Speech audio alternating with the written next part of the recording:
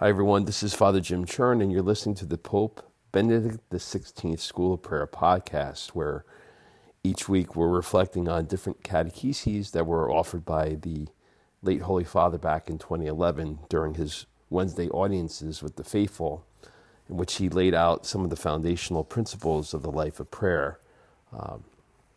The text for these catecheses are found in a link in the show notes or in our Facebook group that will take you right to the Vatican website that has all these addresses that the Holy Father made.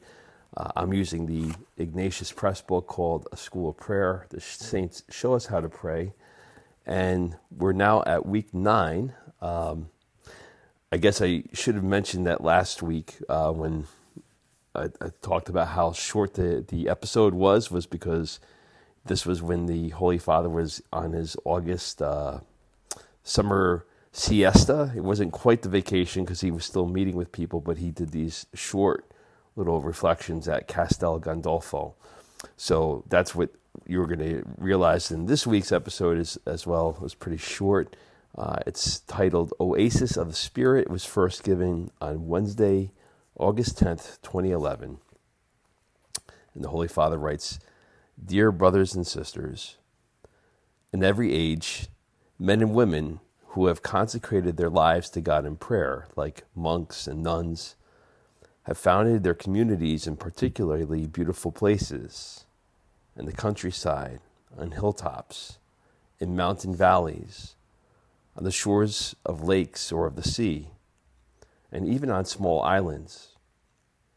These places combine two very important elements for contemplative life: the beauty of creation, which evokes the beauty of the Creator, and silence, which is guaranteed by living far from cities and the great thoroughfares of the media. Silence is the environmental condition most conducive to contemplation, to listening to God, and to meditation. The very fact of enjoying silence and letting ourselves be filled, so to speak, with silence disposes us to prayer.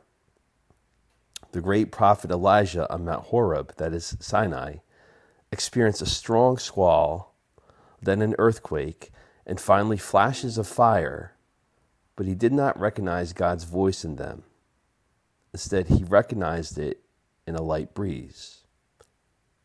God speaks in silence, but we must know how to listen. This is why monasteries are oases in which God speaks to humanity. And in them we find the cloister, a symbolic place because it is an enclosed space, yet open to heaven. Tomorrow, dear friends, we shall commemorate St. Clare of Assisi. Therefore, I would like to recall one such oasis of the Spirit that is particularly dear to the Franciscan family and to all Christians: the little convent of St. Damien, situated just between the city of Assisi among the olive groves that slope down towards Santa Maria degli Angeli, St. Mary of the Angels.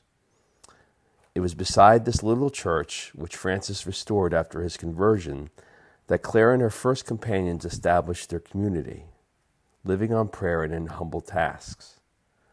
They were called the Poor Sisters, and their form of life was the same as that of the Friars Minor: to observe the holy gospel of our Lord Jesus Christ, preserving the union of reciprocal charity, and observing in particular the poverty and humility of Jesus and of his most holy mother.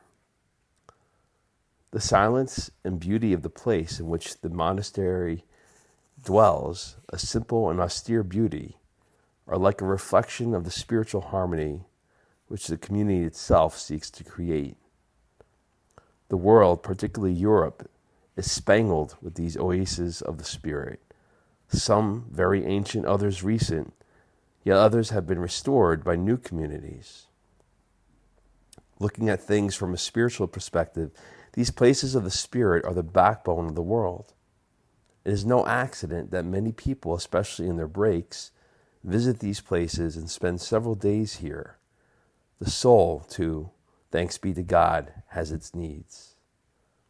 Let us therefore remember St. Clare, but let us also remember other saints for remind us of the importance of turning our gaze to the things of heaven, as did St. Edith Stein, Teresa Benedicta of the Cross, Carmelite co-patroness of Europe, whom we celebrated yesterday. And today, August 10th, we cannot forget St. Lawrence, deacon and martyr, with special congratulations to the Romans, who have always venerated him as one of their patrons.